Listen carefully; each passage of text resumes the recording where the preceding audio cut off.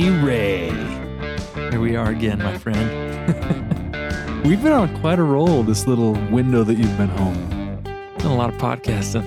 I think this is going to be, of course, I don't know how these have got released exactly, but this will be our 5th sit down, which is going to mean we've got almost pushing on 7 hours worth of sit down together, but it's been a true joy. That's a lot of talking to each other.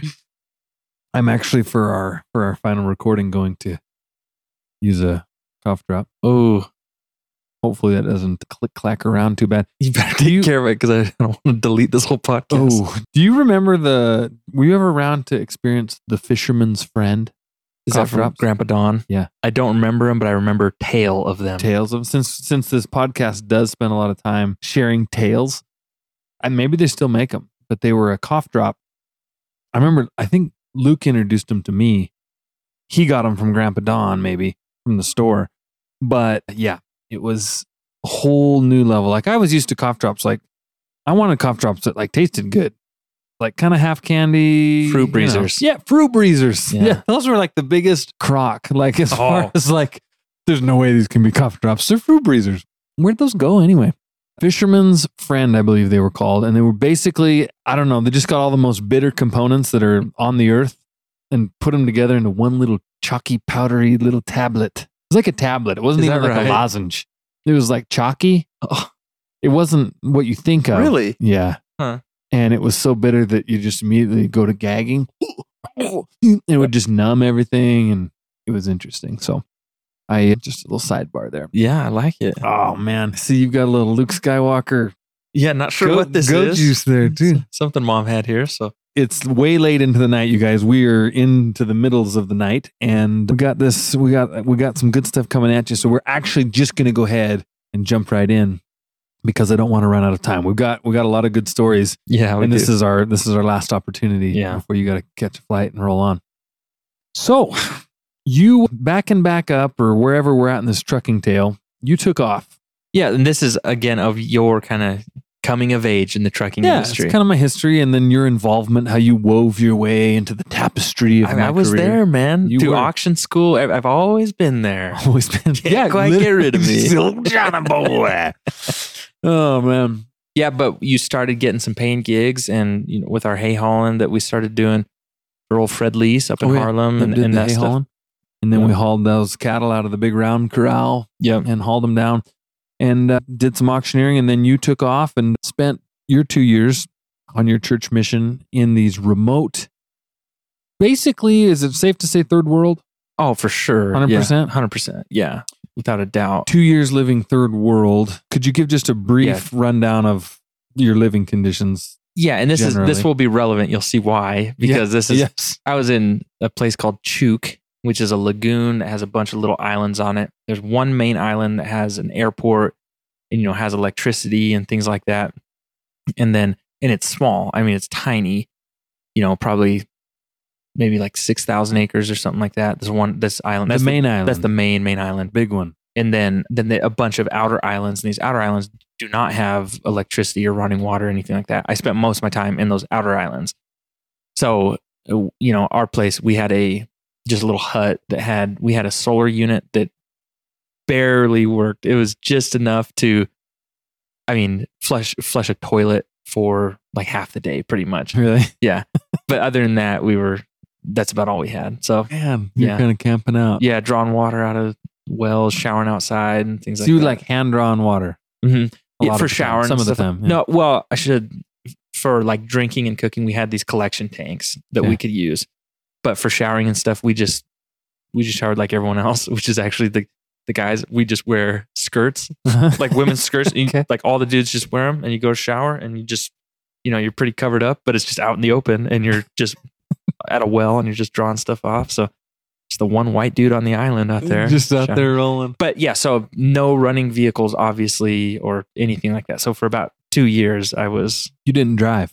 I was in Guam for 6 months. In the middle of that, and drove a little bit there, but then I was back on Chuk for the rest of the deal. So drove a couple 100 miles worth of driving in 2 years, basically. Yeah.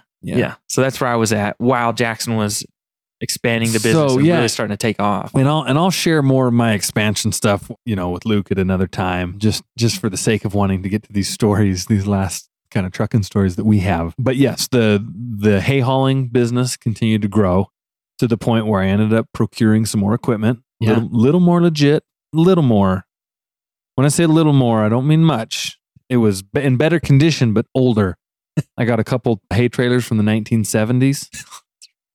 For $5,000 for a full set of doubles, a 48-foot trailer and a 30-foot trailer, and brought them home, shaped them up, slapped a coat of paint on, left the neon green out.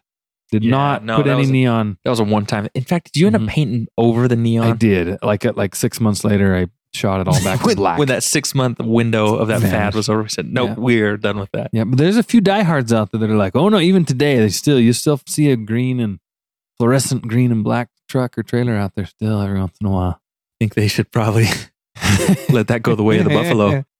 So anyway, got some more hay trailers. Ended up getting a few more cow trailers. Got rid of the little tandem axle trailer I had and got a couple of triple axles to keep up with. And all the while just cash flowed this and kept growing.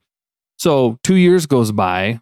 When you left, we were doing these great, hard, fun stories. Yeah. And when you returned, I was in the thick of it.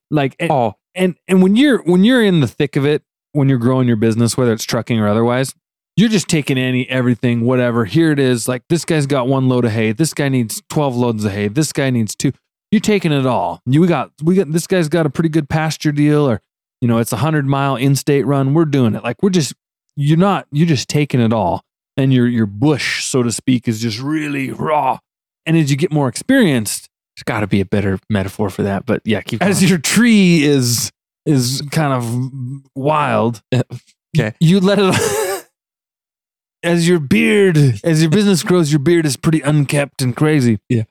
Anyway, once you start developing legit, more steady contacts, you start to weed out and prune some of the smaller and lesser things away and kind of start to focus. But at the time that you got home, I was not anywhere in the pruning stage. I was still in the just whatever auctions. I'll do any auction that comes in. I'll do any cattle haul. I'll do any hay haul. I'll go build fence. I'll do a custom fence. We did some custom fencing back in those times. Yeah. And with Luke too. Oh, yeah, we'll do that with Luke. We'll zoom in on that and do that. That'd be fun. Just all of it. In fact, where I was at, obviously no email or anything like that. So I would just send letters and receive letters. The only way I could talk to y'all. And I still have these letters, but getting them from you and just be like, man, it's getting pretty wild here. Really excited for you to come home. I hope you're ready to truck, man, because we're going to be rolling. And it was, you were getting home. You got home in the spring, right? Yeah. And it was right. See, here in the springtime, everyone is just running out of hay. And so anyone that thought they could get through the winter, they realize they're not going to make it. So you get this flurry of hay orders and people need it, and they need it now because they're actually feeding day by day. Like, I got to have that hay tomorrow because I fed my last bales today. Yeah. So you get home and I'm like, by now I've got 2 hay trains set up, which are basically 2 sets of doubles. Yeah. 2 48-foot trailers pulling 28 or 30-foot pups behind them.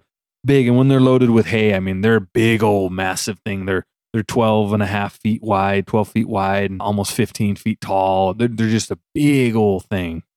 And you, more or less, I'm not exaggerating, you get home on like a Friday and I'm like, Saturday morning, we're like, no, this is where, when you use that word literally, this is the prep. This is a great spot to put it to provide that emphasis. Uh-huh. And I don't think I can explain this. I don't think, I'd be shocked if there was anyone listening who could really understand what this is like, to go doing some trucking, not a whole ton, but being like, okay, I can truck, I can get through a gear pattern, I can do it and be safe and efficient, and and then going 2 years without driving anything, any motorized vehicle whatsoever. Yeah. And then coming back and within literally hours. Yeah. Like honestly, 2 or 3 days was about what it was. Uh-huh. And I think it was like a Friday. Okay, man. I think Sunday afternoon or evening we were heading out. We're leaving Sunday to load Monday. That's, in all actuality, that's what the timing was like. I'd never driven a long nose semi before. No, either. you hadn't. Yeah. You come home and all of a sudden there's long nose trucks around and you're like, what are these? You sell out? Yeah, exactly. Rooster raised us on cab overs and you got these long nose trucks now floating around. So insane, really, that you're like, all right, we're going up. And those first runs were from Saco, Montana. Again, right up near the way Canadian border. northeastern Montana. And then running all the way down to Shoto, Montana. Yep. Is where we were running through Havre and down that way. Long roll. But yeah, for local stuff, pretty good roll. Yeah. But what's also funny, and which is just like, I know my brother loves me, is that Jackson's pretty particular about his stuff, who operates his stuff and things like that. And, you know, even some people who drove truck, and if Jaxon had seen them operate and they weren't up to snuff, you know, kind of, they're never touching any of my equipment thing.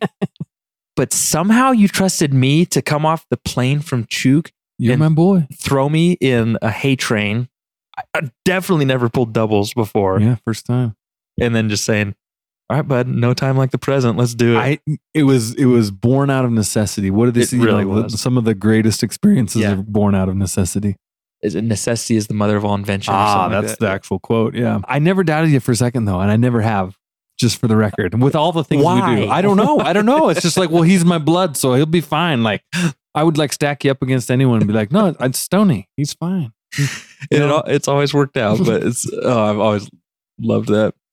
But yeah, those runs. So what I remember about that specific experience, a couple things. The first one was that I somehow got from you some kind of stomach bug sickness that you brought from the allegedly.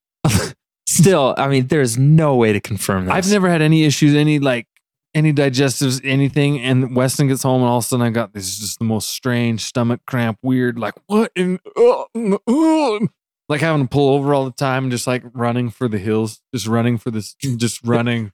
That is actually true though. Whatever you had, whether or not I brought it back from the islands and gave it to you, we would be pulling loaded with hay, pulling onto the highway, off the gravel onto the highway, and then all of a sudden Jackson's truck is just shutting down, and before he's even to a full stop, I swear I see him just sprinting out, just running and to then the just field. jumping to the fields, dropping trout, and just turning loose, throwing and going. It was the most bizarre thing. It was just so weird. I'm like, I've never had this. It never came till Weston came back, and so it's got to be some kind of island thing. I don't know. Some hitchhiker that came back. That is so hurtful. So. Anyway, there's one scale on this route, okay? Oh, yeah. There's one scale on this route in Havre, Montana, and it's about halfway through the trip, little past the halfway mark. And we'd been rolling a few loads back and forth, and the scale's closed a lot of the time, so we didn't have any issues. And we're on our last round. So by now, you kind of got your groove. You're as best as you can. You're feeling yourself, and we roll into Havre, and the scale sign is open. And at this point in my trucking career, an open scale sign definitely meant you got to pull in and face the music. Hopefully there's no music playing, they're going to just let you go through and you're fine. But for whatever reason, this guy hadn't seen us and, double hay trains. He just decided to pull us in. So he pulls us in. And even like we had all the proper stuff. Like I had the trucks ready to go. I had the permits. It was all legitimate. But they bring you in and they want to go through everything to see if they can find anything that's awry. And we get in there and the guy is like, I'm real personable and like friendly and you can usually win people over. I think that's something kind of us Allens have a pretty good, you know what I mean? Pretty good personality and can make friends pretty easy. And so you always go to the scale first off the bat and always try to, hey man, how's it going? How's the old cook treating you today and whatever. This guy was not having it at all. Zero. Older, kind of retirement age. You could tell he'd been working about 3 or 4 years past when he wanted to be working, It's just like, he's done. And so he's like, hey, papers. And we're like, whoa, okay. Jay was working hard to break down those walls too. And just like the hardest I've worked in nothing. And Weston's pretty aloof. He's still, you were seriously still trying to learn just to speak English again. Yeah, that's another thing. That's the other thing you got to bring up. Speaking English for 2 years. I've been speaking Chukese for 2 years. Could you speak a little Chukese on here just so they know? This is the language Weston spoke because this, and it was only, used on these islands. It's not like when you learn Spanish or French or whatever, you use it around the world. This was only spoke on these islands. So it is native to just this little region. Yeah, to Chuk. So it'd be like, "Ie kapong ngeri kebi medicine ikara chon listen ngeri a podcast. Pakun kiri soren ari ma support ngeri am a podcast." What'd you say? Just like, shout out or greetings to everyone out there listening. Thanks for supporting the podcast. Yeah. So there were times where you'd be talking and then you'd just be like, and the word just wouldn't come to you. Yeah. So it was actually hard for me I was a lot more timid that coming back from my mission than I was when I left, because it was... You're a little shaky with English again. Because it's like, man, I'm not good at English anymore. Sometimes I feel like I'm still trying to relearn. So we get going. And you can say? Well, I was going to say Jaxon was working every angle with this guy to try to get some, because one thing I do remember is you see his name. We're up in Havre and you see his name.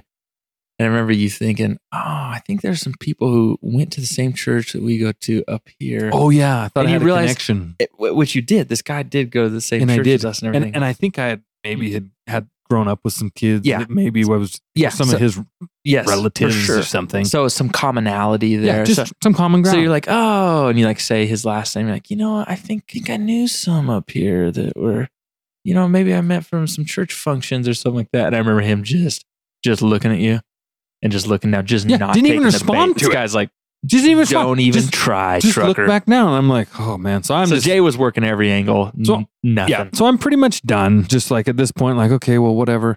He's like, well, let me see your logbook.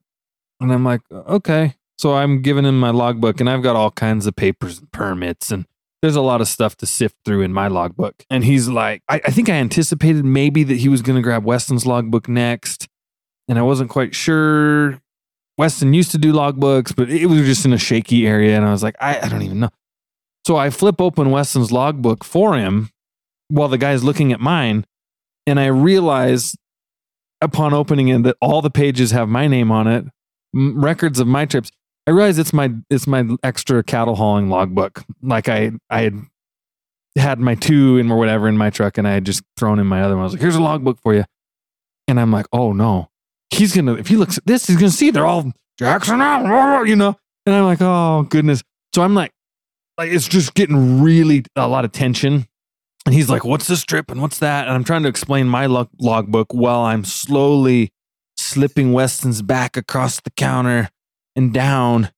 And right at that moment, all of a sudden. Well, and so this is from my perspective. Yeah. Okay. Is that I realize things are getting not hot and heavy, but a little hot. Getting a little warm. Just uncomfortable. Just and a little stressy, a lot of questions, a lot of paperwork, a lot of stuff flying around.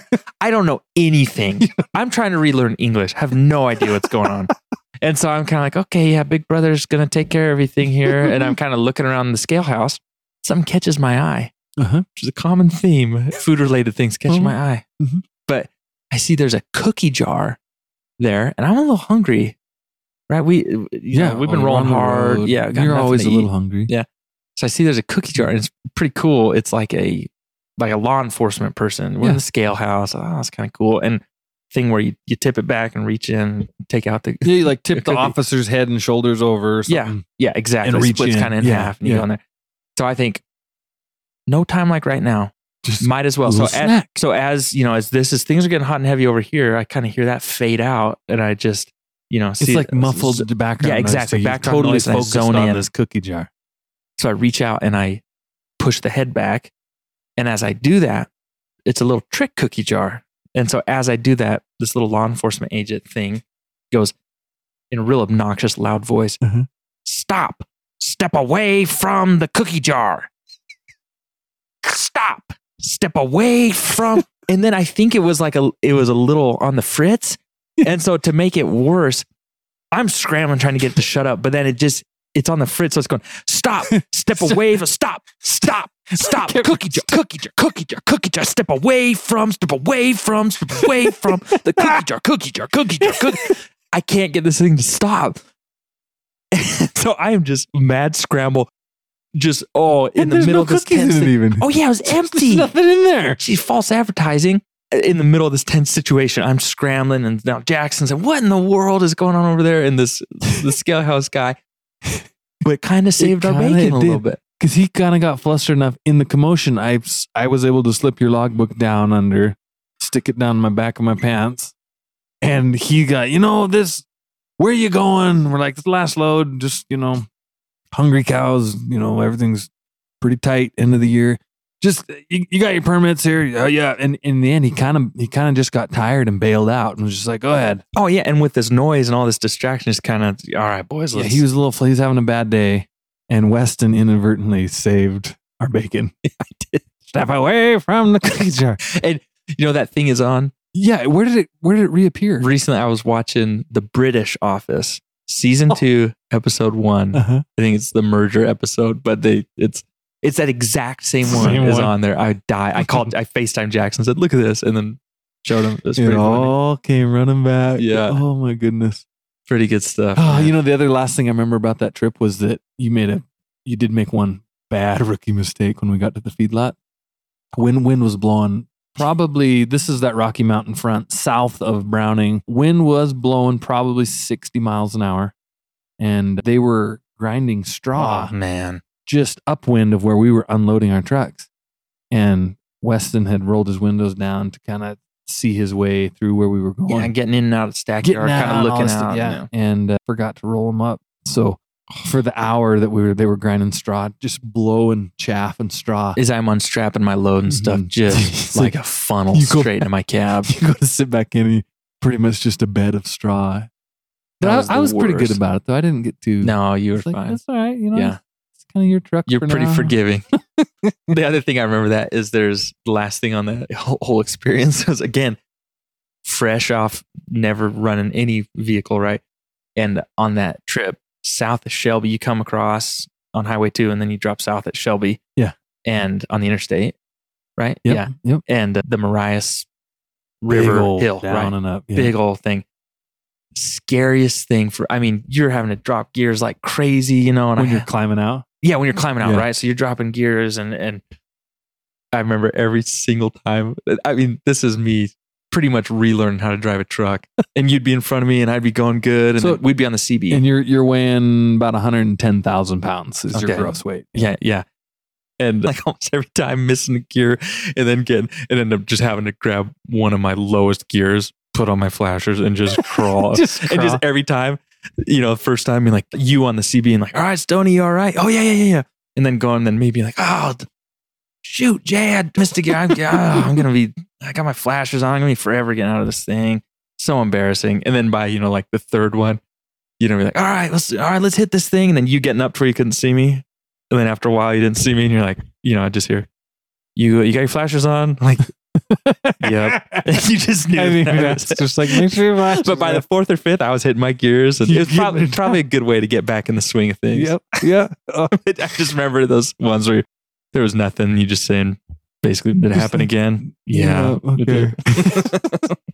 Well, those heavy loads are not very forgiving if you don't hit the window of that shift just perfectly when you weigh that much on a steep hill. It's like, oh. Yeah, and the truck I was in, the transmission was just a little. It was yep. So let's see. So from there, I had developed another interesting contact, which was down in Wyoming. And this is what really made me in a lot of ways. Yeah. Huge. And I'm going to have this guy on the podcast sometime because he'll be a kick. You got to. But through Craigslist again. Craigslist provides. I know. I'm cruising Craigslist, just scouring for any and everything, and I see this ad for a guy needing to figure out how to get straw down to Wyoming, which is anywhere from 300 to 400 miles from where we're at, and he's needing these loads of straw. It had to be certified weed-free straw, so it's kind of hard to find, a little more expensive, but he needed a good contact up here. And anyway, so we end up getting together, and he needs like a lot. He's like, I need like 30 or 40 loads of straw. And at the time, I want to say he was paying $5 a loaded mile. Crazy. Which is just so high because he needs it. It was what he was doing with it is when they put in new pipelines, he was like the reclamation guy. So he would reseed the pipeline, put grass down. And in Wyoming, you're required by law to put certified straw as a cover over the seed to help it grow up. Yeah. And so he just needed massive amounts of straw. Just an awesome dude. down home cowboy. The best dude you could ever meet. Yeah, it's become just one of my great friends and kind of mentors. Yeah. Really. And so we start doing that. And that was kind of in the same window that summer. And he's needing all these loads. And so I'm like, it's perfect. I got my little brother Stoney's back home. I got these 2 trains set up. Was Jeff call me Stony Ray? Stony Ray, that's right. In fact, we ended up putting 3 trains together. And I'm not sure what or why I wasn't having you pull a regular train. But we pulled Frankenstein out, that $500 cab over that we put together. And by then we had put a 28-foot flatbed on the back of it. Yeah. And got a dolly. And I had you pulling that 48-foot. Yeah. That trailer, that my fabricator. Yeah. Yep. That one. The neon green and black. Now painted all black. We had that hooked up. And so I had you in that. And so you're back to the cab over, the old 9-speed. So a straight truck pulling a 48-foot flatbed. Yeah.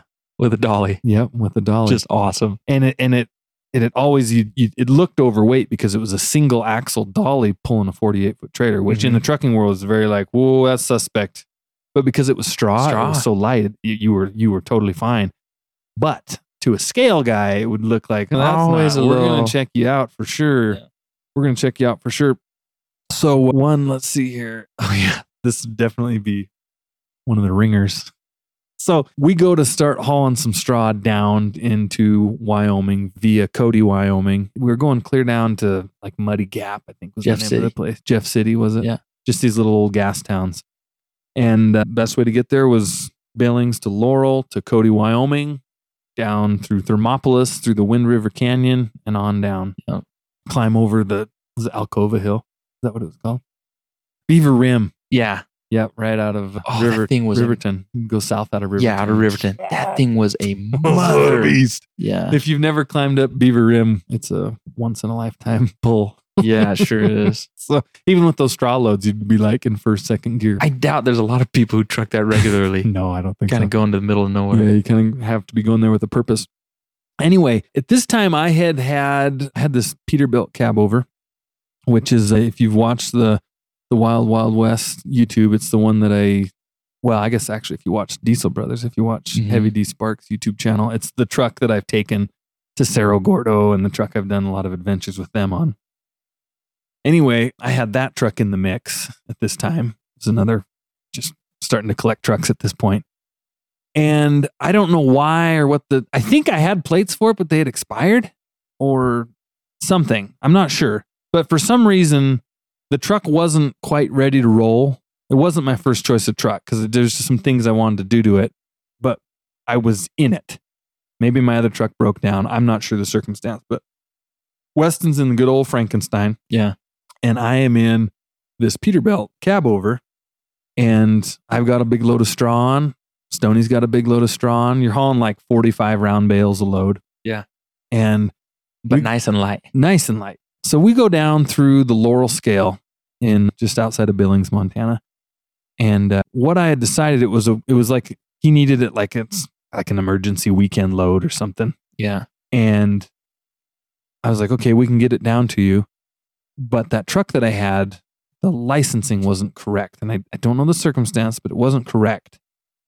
But I had to use it. There's no way. And the courthouse was closed and the straw had to go. So I thought this great idea that I would just use, it's just one trip, just down and back. It's a weekend, very light enforcement typically on weekends, especially this trip's like the middle of nowhere. Basically, I'm thinking it's just this Laurel Scale thing and we'll be fine. So I go and decide I'm going to print out a temporary tag. I'm going to make my own temporary tag. On Microsoft Word. On Microsoft Word.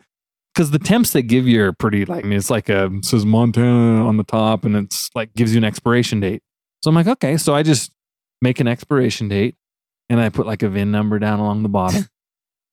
And there's nothing illegal about that. Like I put an expiration date on a piece of paper. I didn't say like, this is a temporary, it's not forging anything because I'm not saying this is a temporary plate. I just said, this is no comment from me on any of this. That's all I'm going to say. I have no comment on any of this. So I take it and it looks somewhat like, basically I'm just trying to put something in the window that'll be like, oh yeah, there's something up there. They're fine. So I do this. Weston's behind me in this old beater bomb, Frankenstein. Oh, Frankie. We go to Laurel Scale and we drive through it and they green light me right on through. Yeah. So I'm like, sweet. So I'm rolling through. I look back and I see Weston gets the come in with your papers. And I guarantee it's because of that single dolly that they're thinking, oh, something's wrong. We better check his stuff. So I go to the end of the parking lot and I'm like, oh, does he know enough yet? Does he have English? Does he have a decent command on the English language yet? Is he going to get through? After a few minutes, I better go just double check on him. So after he's in there and you were doing fine, I should have just stayed out of it. You were doing fine. I go in there and the guy's like, oh, what can I do for you? And they're never nice. This is just like, what, why would you come in here? And you're like, just my little brother here. He's like, so? And I'm like, is it illegal to come in here and just come see how he's doing? We're traveling together. Well, if you're going to be in here, why don't you go get your papers and I'll look at them too?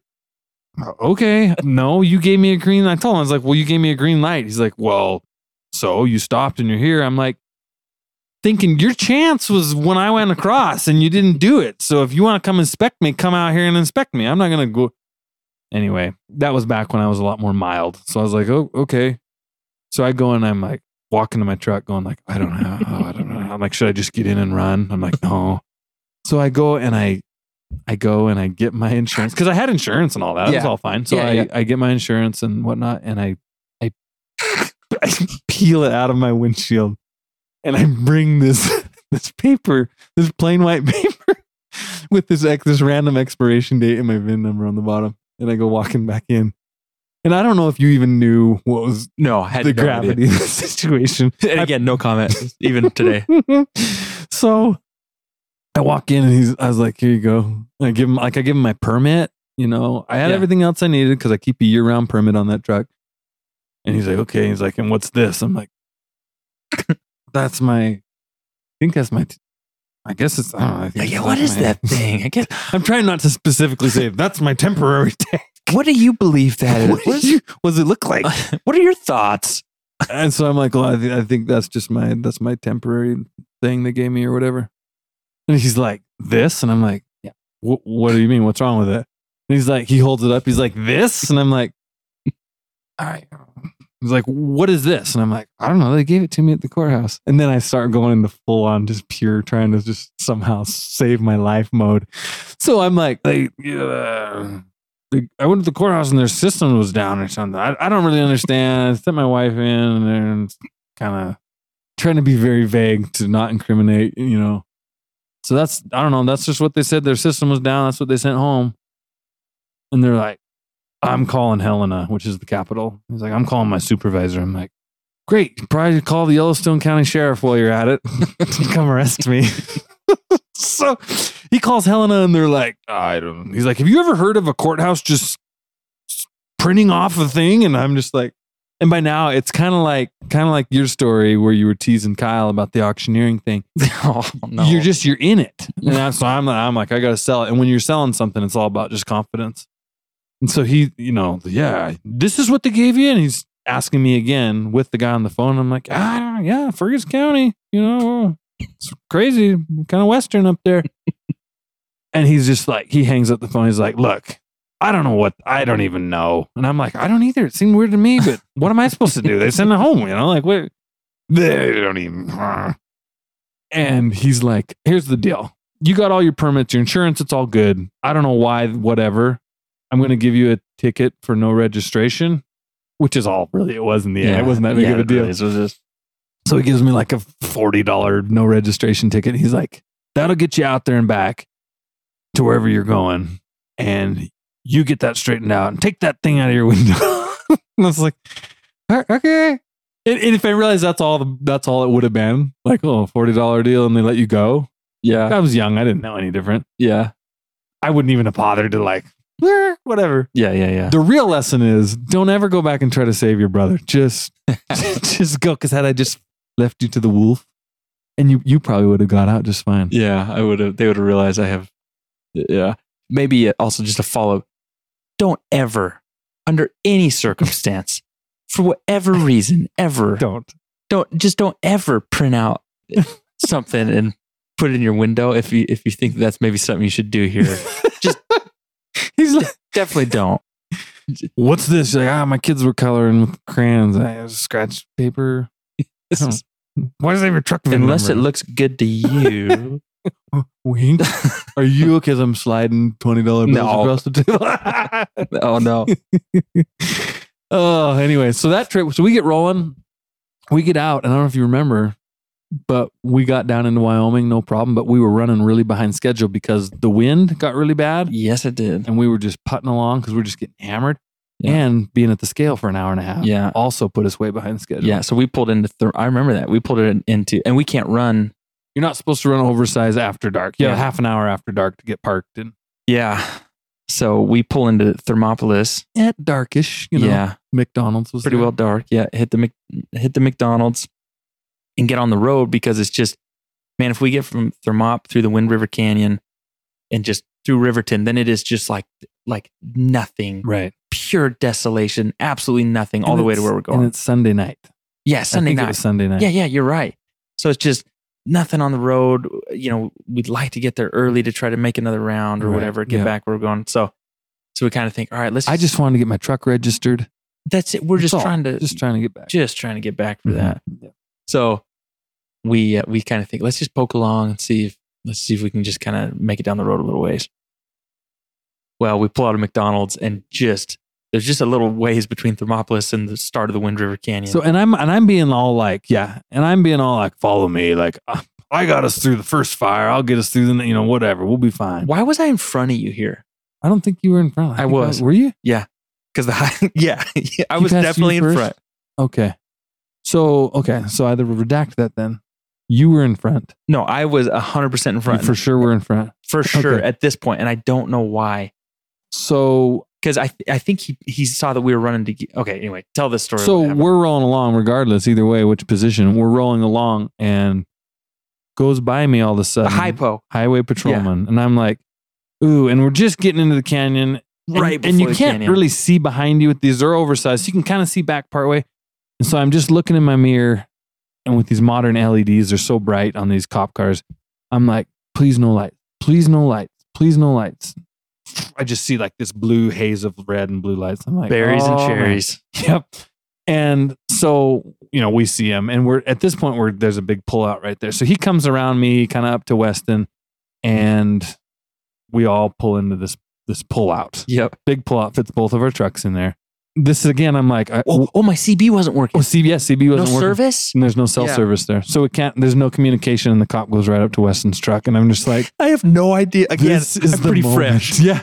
I'm like, I don't know. I don't even, because you try to you always do this when you're running with guys. You try to, kind of keep your logbooks the same. Just, corroborate everything, keep it all together. And I have no idea what Weston's going to say. And I have no idea what the cop's going to come back and ask me. I'm like, I just don't know. So I guess we're just going to wait this and see what happens. This is just like two witnesses in separate rooms. Yes, situation. exactly. Well, what did he say? I'm like, yeah, I said, no. It's kind of that situation. So he comes up to me first, and I'm like, oh, geez. I don't know. But I do know that we're not supposed to run after dark. You knew that. Yeah. And so just like a freaking lightning bolt came to me, knocks on my door and says, what are you doing, man? And all this. He actually wasn't real bad. He was nice. Yeah. Yeah, he's a good guy. Yeah. He comes up, he's like, what are you guys doing running? I'm like, and so I tell him, man, we came in, it was just before dark, and we pulled into that McDonald's there in Thermopolis. True. And I said, we finished eating and it had gotten dark. True. But of course, we're in our loaded semis. We can't park in the middle of town. Also true. So we looked on the map and see there's this pullout, which we're in right now, that you pulled us over into. First pullout. I said, this is the first pullout we could get to. So we were just going to put down the highway, just get to this pullout, shut her down for the night. Does that sound good to you? Like, what do you think? And he says, all right. And then he went back to you. Yeah. Right? And he comes back to me. He's like, all right, man. So you guys are shutting her down? And I'm like, yep. And I'm like pulling out my wallet, getting ready to pay for some more tickets, and he's like, yep, okay. Be safe, there, guys. I'm like, what did Weston do? Because last time we stopped, I had to give some money out. And this time we stopped, Weston's in charge and we get no money given out. I'm like, he's the new spokesman. So then, of course, once he leaves, I run up there and Weston's like, I just told him, the story. And I was like, dude, you killed it, man. That was perfect. Like, you nailed it. We're sounding a little renegade on this. But really, we were just really dumb. We were so young. Yeah. Just like, again, we're in that moment where we're just like, we're just taking all the work. We're just trying to keep everybody happy and, try to figure out how to make a living out here. And I'll tell you, on those runs for Jeff with that straw that we're paying really well, and I was running Frankenstein. Again, that's the $500 semi, all in, what, $5 or $6 grand? I think, because the trailer was about $3,000 and the truck was $500 plus 15-ish to get that injector changed and going, and some tires and stuff, But so all in, my setup is $6,000-ish, yeah. And we were just rolling with these. There were 400, so there were 400 miles. Yeah. And we were paying $5 a mile. So we're getting $2,000 gross around. Yeah. And we had about $500 in the fuel, I think, with that little cab over. Yeah. And Jeff needed a lot of straw to reseed those pipelines, man. Yeah. So really, we quickly realized Frankenstein, as far as a return on investment, that had to have been about the best truck on the road. It's like a foundation builder, man. It really was. It's like one of the trucks where you're like, that truck was like an integral part of my history. The goofy looking rig running down the road, but that was just, that was a deal maker for the kind of set up everything. Those are good times with old Jeff. See, and so then the good problem with that was it gave us this little taste of like, hey, this is out of state work. And you quickly realize in the trucking world that you need to start local because you can afford to, but the money is on the highway. Yeah. That's the hard part about trucking. Like, it's the hard part. It's the hard part for families. Yeah. It's like the all around. Yeah. The money is on the highway. The money is not in driving, 8 to 5. You'll get by and be fine, but you're not going to grow and really, it's just the sad reality of trucking. Yeah. The real good money is being out on the road. Yeah. Yeah. So we start looking at this going, these are decent. But at this point, we're not really running cattle over the road yet. It's still mostly local, sale barn to sale barn, county running type stuff. And we want to run cattle over the road. Yeah. Or out of state. Yeah, we want to get out. You're getting a lot of pasture work, a lot of local, like you say, sale barn stuff. Yeah, 100 miles here. I think my longest haul at that time was about 150 was kind of the deal. And I'd work at the sale barn every week. I'd auctioneer. And then at night, we'd help load trucks. And those guys would roll in. And you're like, where are you headed? They're like, headed to Omaha, Nebraska. And San Angelo. Yeah. At that time, we were sending a ton of cattle going down to San Angelo, Texas. And you're like, oh, man, like, what's that pay? And they're like, it's like $7,000 a load going, and you're like, what's it like to be rich, sir? Yeah. Wow. And all them guys rolling in those fancy Pete's, those 379s and lights everywhere and new trailers. And you're just like, meanwhile, I'm loading straw and Frankenstein. Yeah. Using Microsoft Word to its fullest capacity. Anyway, so we start looking, and at this point, I'm starting to develop some relationship with these cattle buyers. You get into the dregs of that drink. Get into the dregs. I see, like, brutal. I kind of was liking it, though. So we're developing relationships. Yeah, so I'm getting to know this one particular cattle buyer, and this particular cattle buyer has his own small fleet of cow trailers. So he's the guy I'm most connected with and get along with the easiest, but he's got his own set of trailers. So he's not going to just give you his good loads. No. But I'm like, hey, is there any? And he hits me up one week and he's like, hey, I think I got a deal that might fit you. Might fit you and your brother. Right up your alley. Yeah. I'm like, okay, what is it? He's like, well, you're going to be going down to Ord, Nebraska. And I'm like, I look on the map and I'm like, that's like a real load, man. That's like 790 miles. Like I've got a truck, I think, that'll make the trip. And I've got a trailer that's in decent shape. I got a pretty good deal on an off-brand trailer. Yes, yes. And I'm like, let's do it. So I don't even know what it is. And he's like, okay, here's the details. He goes, you're going to start in Lewistown. I've got, 30 head of buck sheep. I got 12 ewes, and a couple lambs. I'm like, okay, well, that's no problem. Rooster taught me how to haul sheep. Yeah, we'll haul anything, man. Yeah. Whatever. And then it goes, okay, and then you're going to pick those up, and then you're going to go over by Bozeman, Montana. And I got the sale barn there. I've got 7 calves. I've got another bunch of ewes, but this time there, I got 29 goats. You got to get those goats on, okay? Make sure they don't stay there. They've been there too long already. Yeah. Okay. Make sure there's 29. They like to crawl out, and you got to make sure you find them because they'd be scattered all over the yard. Okay. And make sure you get those calves because they got to get dropped off at a different little lot down there in Nebraska. I'm like, okay. Then when you're done there, you need to go back to Billings. And your last pick, your third stop will be to Billings, some more sheep, a few more cattle, and that'll make your load. Like, okay. Yeah, okay. Oh, yeah. That's what Rooster did. Yeah. I mean, forever. These milk runs, we were born and bred in. That's all what we've done. So we do it. And I'm like, Stoney, let's roll. And of course, we're like, oh, yeah. We're really doing it, man. We're really doing it. So we hook up and we head out. And at that time in that truck, we were driving this International. I got a great deal on this little International fuel truck. Been used for pulling tankers. And it had this tiny little bunk. Ghost. The Ghost. Yeah. We called it the Ghost because it was this silvery pale color. Great little truck. And we double bunk. We're team running in this little 36-inch bunk International. Oh, yeah. We'd start at we'd work the sale. We'd work the sale at Lewistown at the auction. We loaded that night. We slept over at Three Forks. We'd take a nap there, remember? Take a nap, yeah. Yeah. Then so it's like you get to Three Forks, like, all right, this is awesome, man. You're like, still doing it. Yeah, they get to Billings, like, okay, we're about 12 hours in this deal and we're just about to start down the road. Yeah. Yeah, and we're realizing like, this is...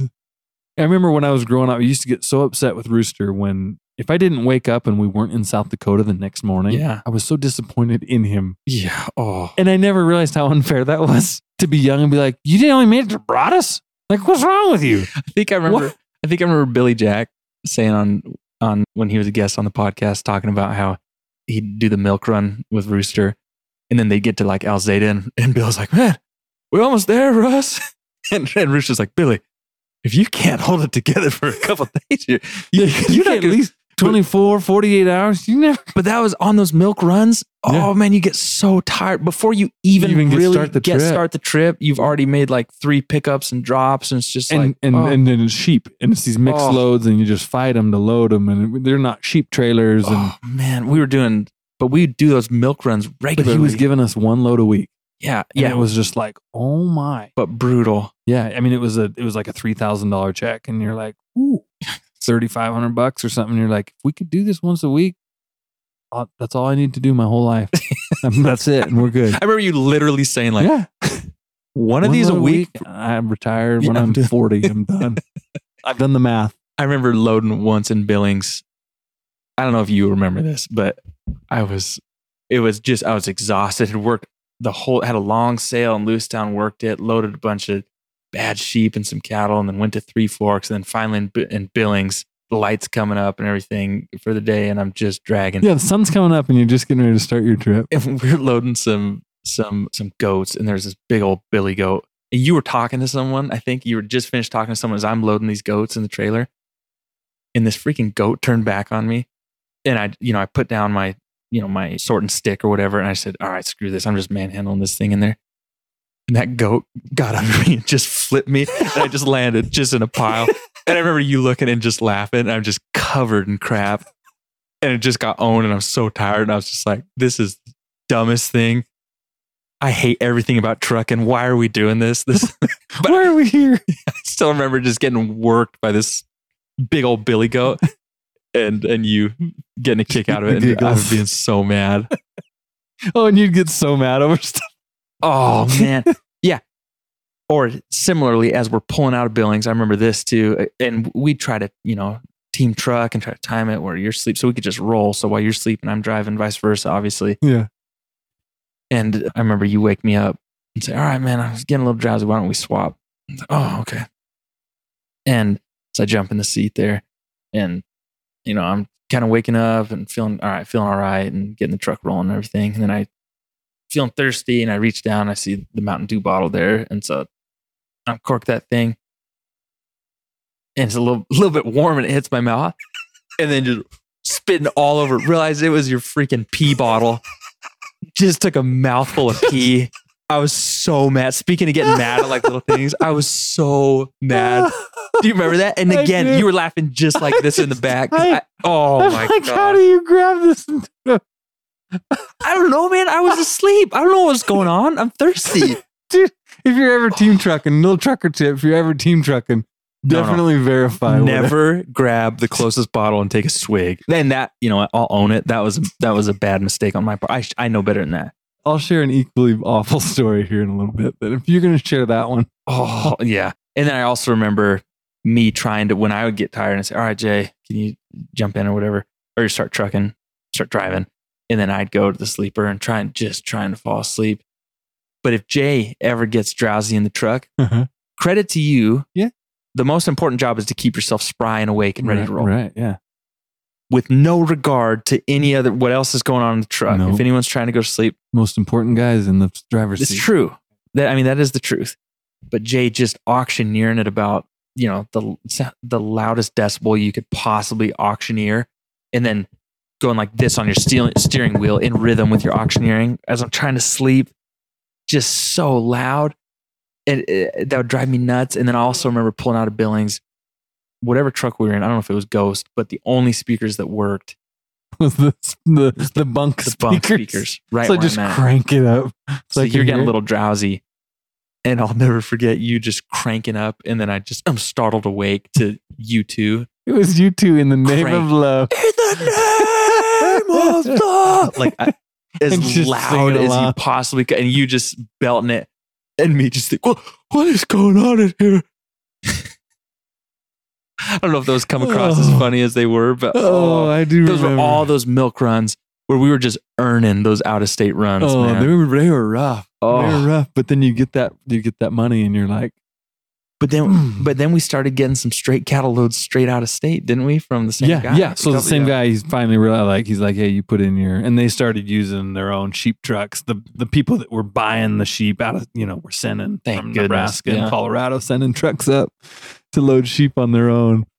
Yeah, thank goodness. But we paid our dues there for sure, getting to go out of state. So one of the memorable moments, since you shared your swallowing the whiz. No swallow. Just touch the lips, maybe just barely got past lips, then immediate spit it out. So we were driving home from one of these trips one time in Reno, the Freightliner, big condo Freightliner that I had. And we stopped in Valentine, Nebraska at the grocery store, trying to be a little more healthy. Like, if we get stuff from the grocery store. This is a gross story. Rather than, it was rough. This is more just like, this is bad, guys. This is a bad time. So we go in and we go ahead and get some fried chicken from the hot case. Yeah. And a couple gallons of Gatorade. Yeah, that's exactly what it was, wasn't it? Yeah. They had like the bulk. We're like, buying in bulk. Yeah. Chicken from the hot case has got to be better than food from McDonald's down the road. Not in reality, it's not, but that's what we're thinking. Yeah. We chow it down.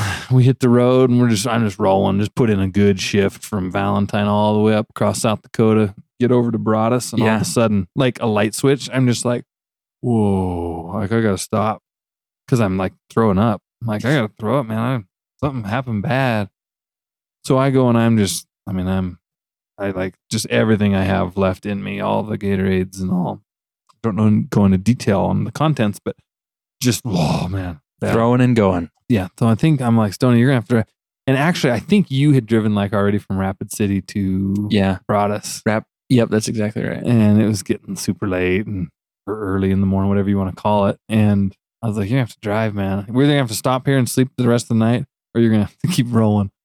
And so you're like, I'll roll on. Yeah. So I'm in the back and in the sleeper back there. Yeah. And all that's left inside me is whatever had managed to get pushed from my stomach into the intestinal digestive side of the system, the human system. So there's nothing in my stomach, but there is still some things to be had in the digestive tract. To be expelled. Yes. So we're going, and I've never felt so rotten, just nauseous, and we're driving. And then to top it off, this truck that I'd bought, part of why I got it bought so cheap was that someone smoked like 3 packs a day in that truck for the last 23 years. Oh, it was just baked into it. Like I'd done it. I like went so far as to scrub the walls with diesel. I put diesel on a rag and was like wiping the walls of this truck, trying to get the smell out. Like it's like, nope. So you're that old cigarette smell and sick, and it turns out it's just food poisoning or something from this fried chicken. And I'm going, and the number 2 starts to gurgle a little bit, and I'm like, oh. And I'm not sure why. There was a reason we couldn't pull over. There had to be a reason why we couldn't pull over. I don't know why. I'm sure you just wanted to keep rolling. Just because I wanted to go home. So I had found this really big container. Well, okay, yeah. I think it's because you were going so often that it would have been pulling over about every 10 miles. We just would have had to stop, and I just had to go just lay out there in the ditch. Luke's going to be so proud of this part of the podcast. This is a new low. So although he shared his urine injection into his rear end. Oh, yeah. So he's been there. You're good. So I've got the runsies going so bad that I find this very large, big gulp cup. Big gulp, like a big gulp. And I somehow figure out a way to actually be able to go into that. I know it's embarrassing, but it's a podcast, man. It's long form content. So I go in this thing, and after a bit, it's like I've got some in there in this cup where like I need to get rid of it. And this is the spot where I don't know why this, I don't know how this turned this way. Maybe it was my fevered state that I was just like, I think I'm going to die. It's a couple hours down the road now. We're between Miles City and Jordan. Yeah. And I'm like, Stoney, roll down the window. First, I think I was like, hey, just toss this out the window. And he's like, I'm not touching that. No way. And I'm like, well, roll down the window. And I think the passenger window didn't work. Rito's passenger window didn't work. So he rolls down the driver's window and he's driving, trying to keep it on the road. I grab this cup and I give it the fling. I don't throw the cup. I didn't litter. I didn't throw the cup out. I just flinged. And yeah, you flinged the contents. You leaned across me to get this. Over you, like, oh. So I'm kind of standing behind the seat and I kind of flinging around in front of you. Oh, it's the worst thing ever. It was so bad. About every 10 miles. But no spillage. I think everything to your was credit, clear. Pretty clean. And it's you guys still, from the story, I still have a hard time with fried chicken. I'm like, this is years ago. And I'm like, and I drive by that grocery store and I'm still like, I'm not quite ready to go back. Pass. Yeah. Oh, that is so funny. Oh, it wasn't funny when it was happening. That was pretty brutal, man. It was a little rough. Oh man. So we got a couple more. I think we got time to do these last couple here real quick. Yeah. Hope you guys find the humor in that. I think you will. Let's see. So do you remember when we went and got like my Pinnacle 379? Like the greatest truck that, like the fanciest or whatever in the eyes of the trucking world. It was a bad truck. It was sweet. So I found this 2007. It was the last year they made 379s. It was in Las Vegas. One owner, had all this warranty and all this, just all the right stuff. And so I bought it, paid cash for it, $75,000. And I was like, my greatest, like, all right. Sold a couple of the old trucks. Yeah. I was like, here we go. We're taking our cash and we're going to Vegas. So I lined the deal up with the guy. He's going to meet us. We book a room at the Luxor, the Black Pyramid, you know, and we fly in there. And I should have known the trip was taking some interesting turns when we booked Allegiant because they had the only nonstop stuff to Vegas. And we got sat in the back of the plane next to the engine. And if you've never sat next to the engine on an Allegiant flight where the engine's on the back of on the back tail wing or whatever, it's just, you really feel it and hear it both. So to ease the pains of the trip, of course, Allegiant's kind of a budget airline. Yeah. So there's no complimentary anything. No way. I mean, you're paying for your seat cushion, everything. They don't just give you a ticket. They're like, this is for the carpet you wore, walk into your seat. This is for the cushion. This is for the backrest. So in flight, they offer things, but you got to buy them all. Yeah. And Weston's like, hey, should we get? And I'm like, too much. Like, no, it's a ripoff. Of course, Frugal J. I'm kind of just true. I'm kind of taking my little nap, trying to just peacefully get through with the thrum and the vibrations of this engine on this flight. Maybe I doze off, not sure. And I wake up and Stoney has made a little move while I was asleep. Just making stuff happen for me. You were. What did you do? Well, I don't remember what I bought. What'd you wake up to? Because they're like, you can buy like a cookie or a snack, or you can have the mega jumbo pack, which includes pretzels, cookies. It's like this value tray of everything. Oh, yeah. And it includes like a little drink. And I wake up to Weston's lap tray down, and he's just got the menagerie. Just happy as a camper. Just and he didn't miss a beat. He's just like, you want some? Just threw all in. So that's when I knew this trip was going to be great. But the greatest point of this trip, we drive the truck, we love it, we decided to buy it, pay the guy. And the night before we left, it was kind of an overnight deal. We wired the money and whatever, and wanted to verify. And so the next morning we were going to finalize and leave. And so that night we had a little time, and Weston had been practicing blackjack like a wild man with Rooster. No. Yes. No, that's not quite accurate. Well, through high school. So some years previous. Yeah. Rooster is a mad blackjack player and understands, has all the stuff. Yeah, a real understanding of the odds and how to play by the book. So for years, I've had to deal with Weston telling me how awesome he is at blackjack. And I'm like, this is sweet because we're in Vegas and you're a wizard at blackjack, right? Because Rooster told you all the stuff. Yeah, in my head, I'm like, oh yeah. But I forgot. It'd been about 3 or 4 years since I even thought about blackjack. So, and we're thinking like, we can go find a place where, you play for a couple bucks, actually like play some blackjack. We don't have a lot of, we just bought this truck, so we don't have a lot of money left. We spent pretty much all the dollars on this Between truck. that and the Allegiant Menagerie today, we're pretty strapped. We're running low on funds. So I'm like, I talk Weston, and I literally talked him into this. I'm like, all right, I'm gonna provide the cash. I know nothing about anything when it comes to cards, board games, any of that stuff. I'm like, I'm gonna get the chips, and you are gonna play some blackjack, and we're just gonna see how it goes. Well, then we find out like for $100 we get like 4 plays. Yep. It was like $25 blackjack. Yep. So I'm like, okay. $100 is like nothing. In Vegas, it does nothing. But to us, we're like, it's $100, man. That was some goats and stuff we hauled to get that. It's a lot of toiling. Yeah. So we give it to Stoney, and I turn the reins over to Stone. Say, get me the chips and let's roll. So he's sitting over there. He's doing his pre-game stretches. All the while, it hasn't clicked to me.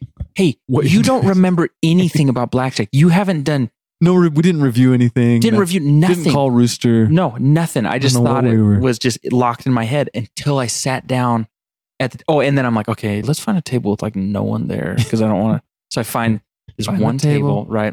You're doing your stretches, and I come over with my little platter of 4 chips, and I'm like, here, Stoney. Yeah.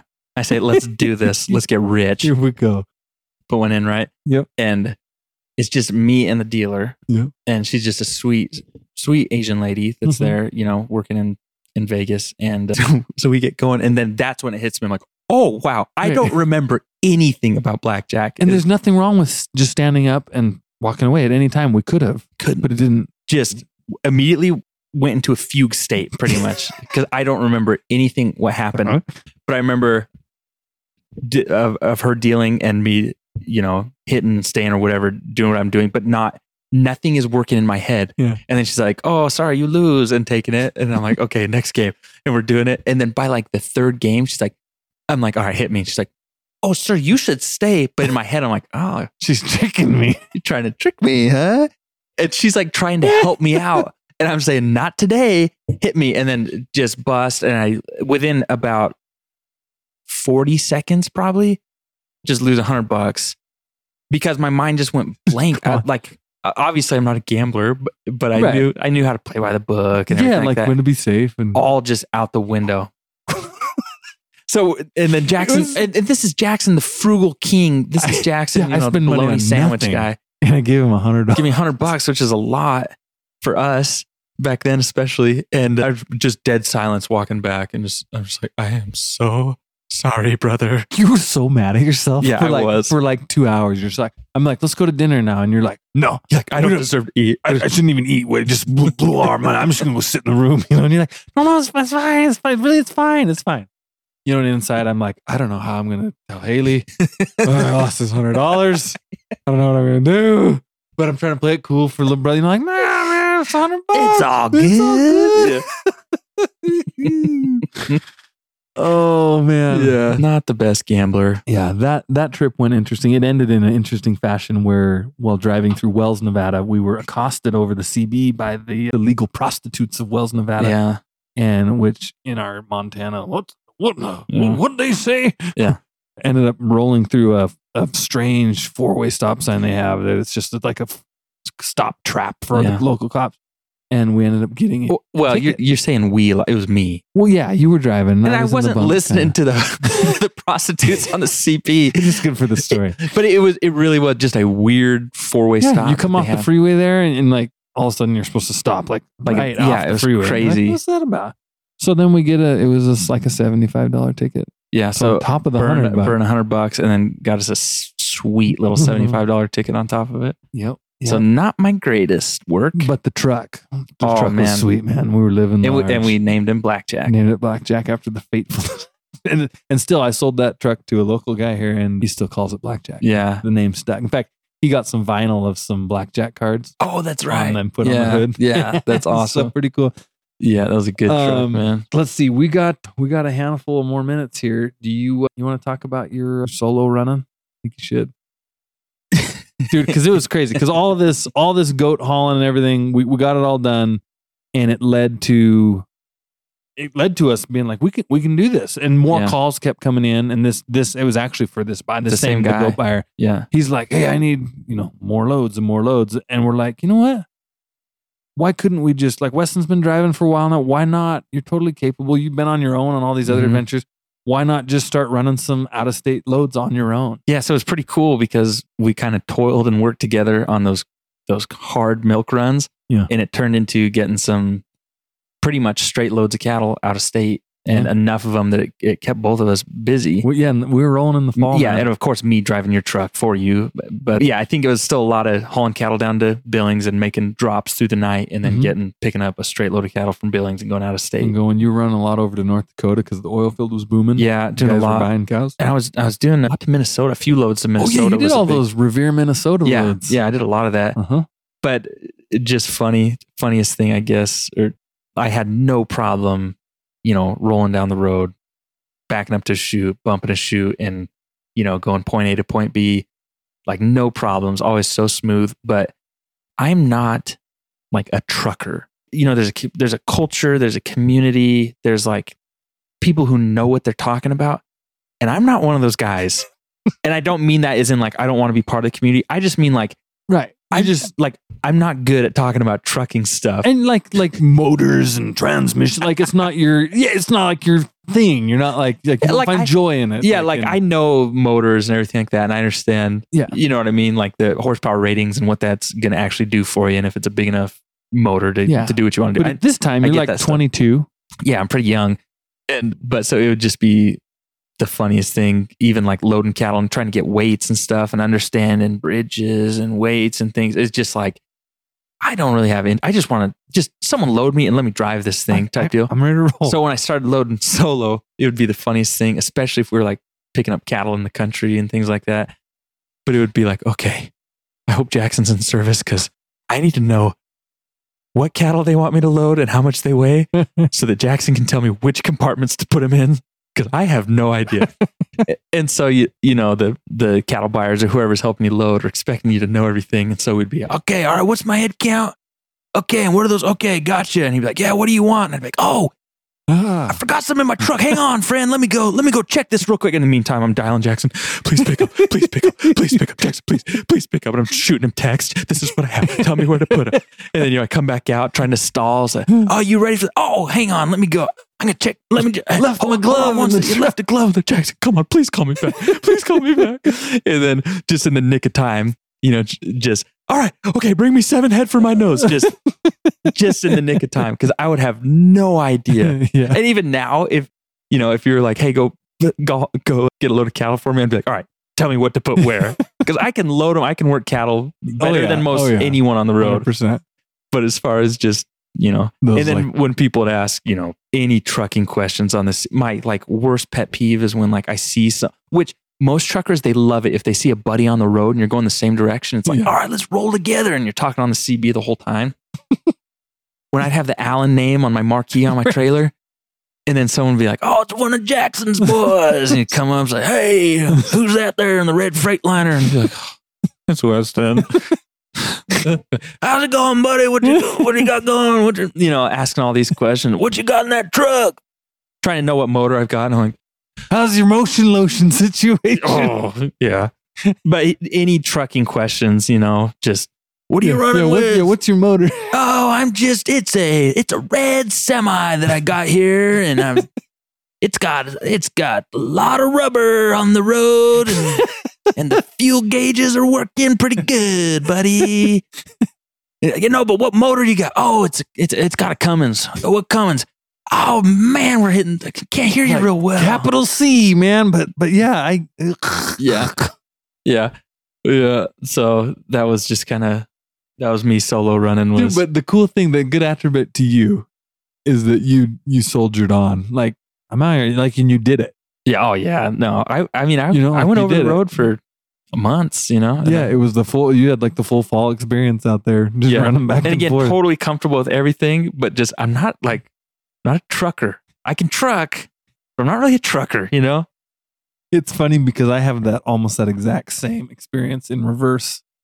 with remember the old bass player at the at that show? Yeah, that's exactly. So it was a similar Yeah. It was a similar situation. I'll probably wait and share that story when we do a Zoom sometime. But yeah, you should. But it's dude, it's good. Do you remember when I don't know if we have time. We got time. We got time for one more. When we were this was later after I'd done solo runs. I'm really capable trucker at this point. But when we made that double run, it was pretty local from Butte to Stanford, Montana. Oh yeah. It was I think it was kind of doing it for a friend kind of thing. Yeah. We were mostly over the road then, but we had this little deal that we needed some stuff from Butte to Great Falls, which wasn't very lucrative for us because we had a lot of deadhead miles. Yeah, to Stanford. Yeah, to Stanford. Yeah. That's right. Yeah. Oh, that's we took out Blackjack. So on this deal, we get this call, guys. I got 2 loads. It's actually 3 loads. I got 3 loads. I need to go from Butte to Stanford, Montana, and lay them into the Green Giant there. And we're like, okay. So Stoney's around. I'm like, Stoney, I'm gonna send you in the Pete cab over. I'm going to take Blackjack. And then I got another guy from Great Falls going to come help us. And so we head over there and we get on I-90 between Billings and Butte at Big Timber. And the road is just unbelievable, just pure ice sheet. Yeah, disaster. And usually if it's icy and snowy, the wind typically isn't much over like 20, 30 miles an hour. Yep. This was like a 40 to 50 mile an hour wind. It was enough wind that we had to drive side by side, shoulder to shoulder down the freeway. Yeah, to cut the wind. Because what the wind was doing, it was so slick, it was just pushing the truck over. Yeah. So we fight and we claw and we're empty. And you're in the cab over, which by this time is like the prized cab over. Yeah, and, it's like a show truck. Yeah, I'm in this nice Peterbilt. Well, we roll into Butte and we've got about 4 hours to sleep, I think, before it was time to load. After fighting the passes to Bozeman and over Bozeman to Pass, Butte. Then we had Cardwell and Butte and Homestake. And the next day is going to be, more challenges. So we're like, let's get some sleep. But again, I'm so frugal, even though we're driving like this coveted cab over that, so nice and sweet. And I'm driving this beautiful 379. The nicest truck you'd ever had up to that point by far. I'm like, we don't idle. We just don't idle. Okay. So we'll shut the trucks off. Did you have a bunk heater? No, I think I just was set up really well because I've been trucking all winter and I think I was just set up really well. Yeah. In that truck for cold. Yes, you were. Do you want to know what I had in my truck? What did you have? So again, Jackson's so frugal, we kill the motors. We're not idling through the night. Shut them off. This for 4 hours. I just jumped in the truck when we got in. I kind of thought like, oh, Jackson's got this truck probably equipped and ready to roll. But it had been parked for Have you ever driven by, like just kind of like a weird, sketchy lot in like a bad part of town, and there's like a van with a clothesline with the weirdest huge blankets set out, and it's like a Leonard Skinner blanket, and like a Bengal American tiger flag. portrait, huge American flag, just these random things. Just weird, huge blankets. It was one of those blankets of Marilyn Monroe, who Jackson's wife, Haley, is a huge Marilyn Monroe fan, and looks a lot like Marilyn Monroe and stuff. She's a huge Marilyn fan. So I think Jackson got it for her kind of as like a kind of funny but cool gift. That's all there was in that truck. And this freezing night was the Maryland blanket, which is very, it's not a real good deal. They're made for the side of the road. Right. And one pillow. And a pillow, which it is pillow. Freezing out. It was probably like 20, but the wind was blowing and that cab over, it's all cab overs. They breathe, man. Yes. They just let the air in and out. No matter how much work you do to them, cab beautiful overs wind tunnel. Just breathe.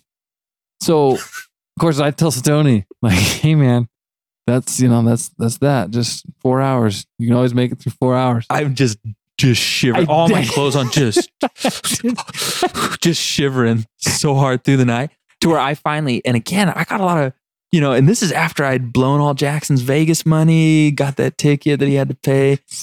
But even despite all that, I said, forget this. I'm starting this truck. I'm blasting the heater. I did give you a little contingency. I said, look, if it gets really bad, you did. You can start the truck. Okay. Fire up the truck. But if you are going to run this truck, it's an old B model Caterpillar. Yeah. Runs great, but it idles just super, super low. And you gotta idle it up, meaning you got to give it a little gas, a little fuel on the pedal. Otherwise, it won't get enough oil pressure up into the engine to lubricate it right to sit there and idle for hours. Another trucker tip. So I was like, just, you can use, I said, they had some. No. You didn't tell me. That was my invention. Okay. No. Didn't tell you anything. You said, no, because the idler was working for you. Okay. You couldn't get it to work. I couldn't get, okay. So kind of weird. Yeah. I start the truck. I cannot get, it has a little idler that's kind of like a little pull out thing. Yeah. You pull it and it sets the throttle. Yeah. So this manual idler, right? Yeah. Cannot get it to work for the life of me. I mean, I am struggling with it. And if I can't figure this out, I can't idle it. Yeah. If I can't get this up, I can't idle it up, and Jackson's going to be, not real happy with things. So let me flash to me. So I'm in a beautiful slumber. I have my Arctic. I've got my beard, my hair, just in the tightest truck. Not a breath of wind coming through it. Just totally sealed, just entombed in my sleeping bag. Over right next to me in his semi. And I mean, nothing can wake me up. And all of a sudden, I just start hearing this. And then it goes back to normal. And then I hear.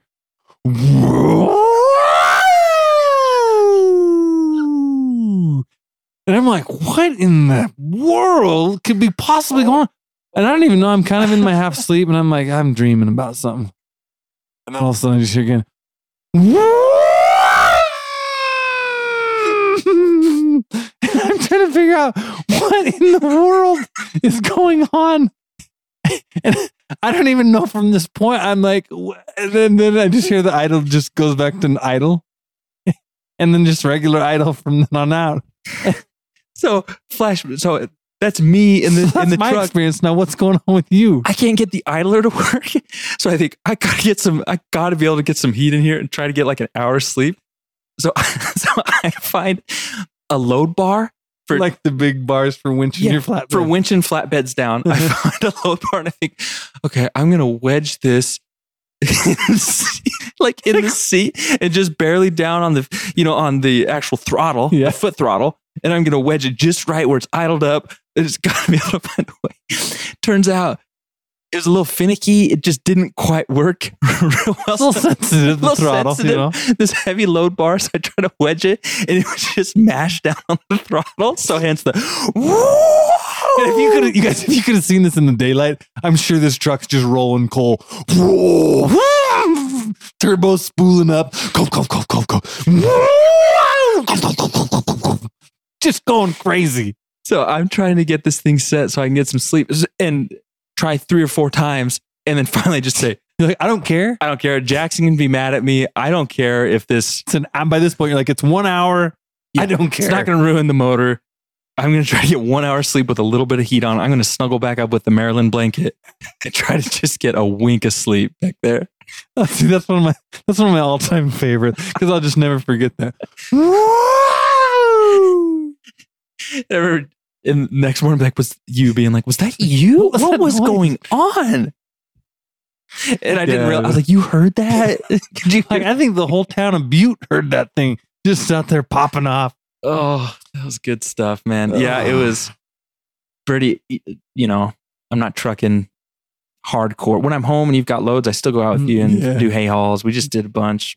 Yeah. Last year, a bunch of hay hauling. Oh, yeah. You help get all that straw. And yeah, Weston, if you guys want to see Weston trucking, go back on the Wild Wild West YouTube channel. From 2 summers ago, you'll see, back in the earlier days of the channel, we had a couple really good episodes of hauling straw from, a couple 100 miles in Weston. You get to see Stoney in there quite a bit. So. Yeah. So I'm not trucking all the time, but I love when I get to. But you got to be one of the few CDL holding lawyers. Yeah. Oh, for sure. I would assume. And for sure, one of the few that, truck cattle over the road. Like you were an over the road. Legitimately, right? Hauler. Before doing it. So, yeah. So, man, some of the funnest experiences and love being able to tell those stories. I think when it finally clicked, though, for me. Well, yeah. How did you not end up being a trucker? Well, I was kind of thinking, it is a lot of time away from the family. I mean, that's just the truth. We talked about it. It is a lot. And you got to have an understanding situation and be in a good spot. And I didn't know if I wanted that for my family eventually. If I wanted, I wasn't married at the time or anything, but I thought, I just don't know if I want that or not. So I thought, I'm going to go to school and see what I can do just to see if it's something I took to, and I did. But what really not set me off, but where I was like, yeah, Kind of solidified it. Exactly.